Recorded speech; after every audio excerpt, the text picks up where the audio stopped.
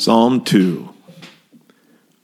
Why do the nations rage and the people plot in vain?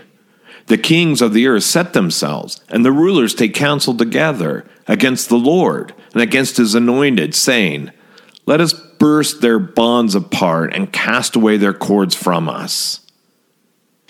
He who sits in heaven laughs.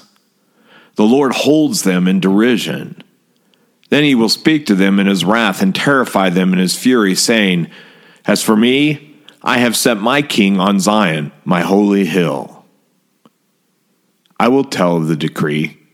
The Lord said to me, 'You are my son. Today I have begotten you. Ask of me, and I will make the nations your heritage, and the ends of the earth your possession.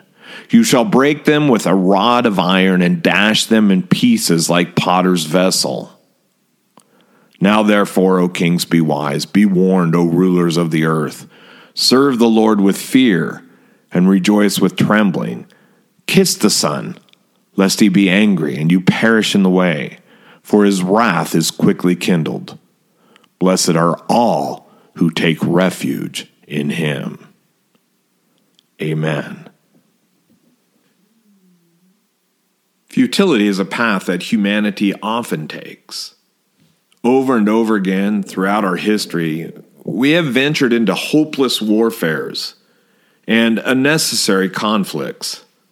Many times we've thought ourselves above our neighbor and overlooked their need.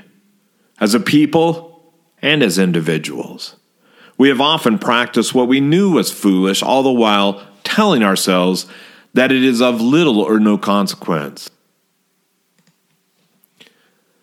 The psalmist asks, why do the nations rage and people plot in vain? The question describes so much that goes on between people. It is a path of action that we see and choose daily. We seek to get the upper hand between countries, between races, between genders, even between spouses.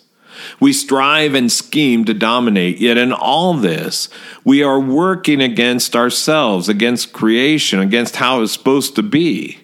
We're striving against God's intended purposes for us. The psalmist asks us, why? That is a question meant to force us to consider that there is another way of living with each other, but ultimately our offense is against the Lord, even more than against our neighbor.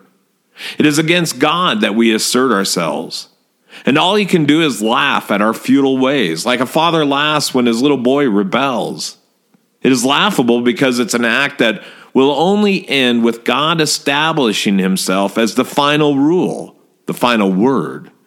And after laughter comes righteous anger and discipline of a father insulted. That is a terrible day.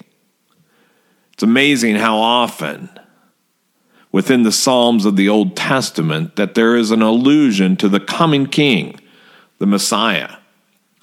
In today's psalm, we see God appointing the promised one as king over the nations, and that through him will come judgment, by which the world will be made right. All the willfulness of the peoples will be broken before God as they submit themselves to Christ. There is good news in this. The futility of men can only lead us back to the sovereignty of the Lord. How he lived and how he died presents to us a graphic portrayal of the way of love. That love gives no place for self-centered living or selfish choices. It is always about the other, the beloved, the needs of the other person. Like Peter, he calls you to follow him on this path. Come to God with reverence and serve him rather than yourself. Then one may rejoice with trembling.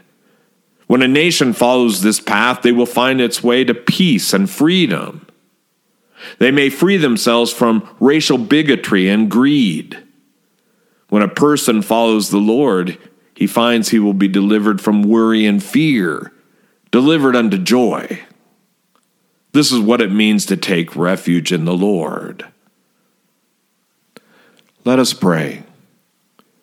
Our Father who art in heaven, check our futile ways and lead us in the path of the Son, where life receives its purpose and meaning.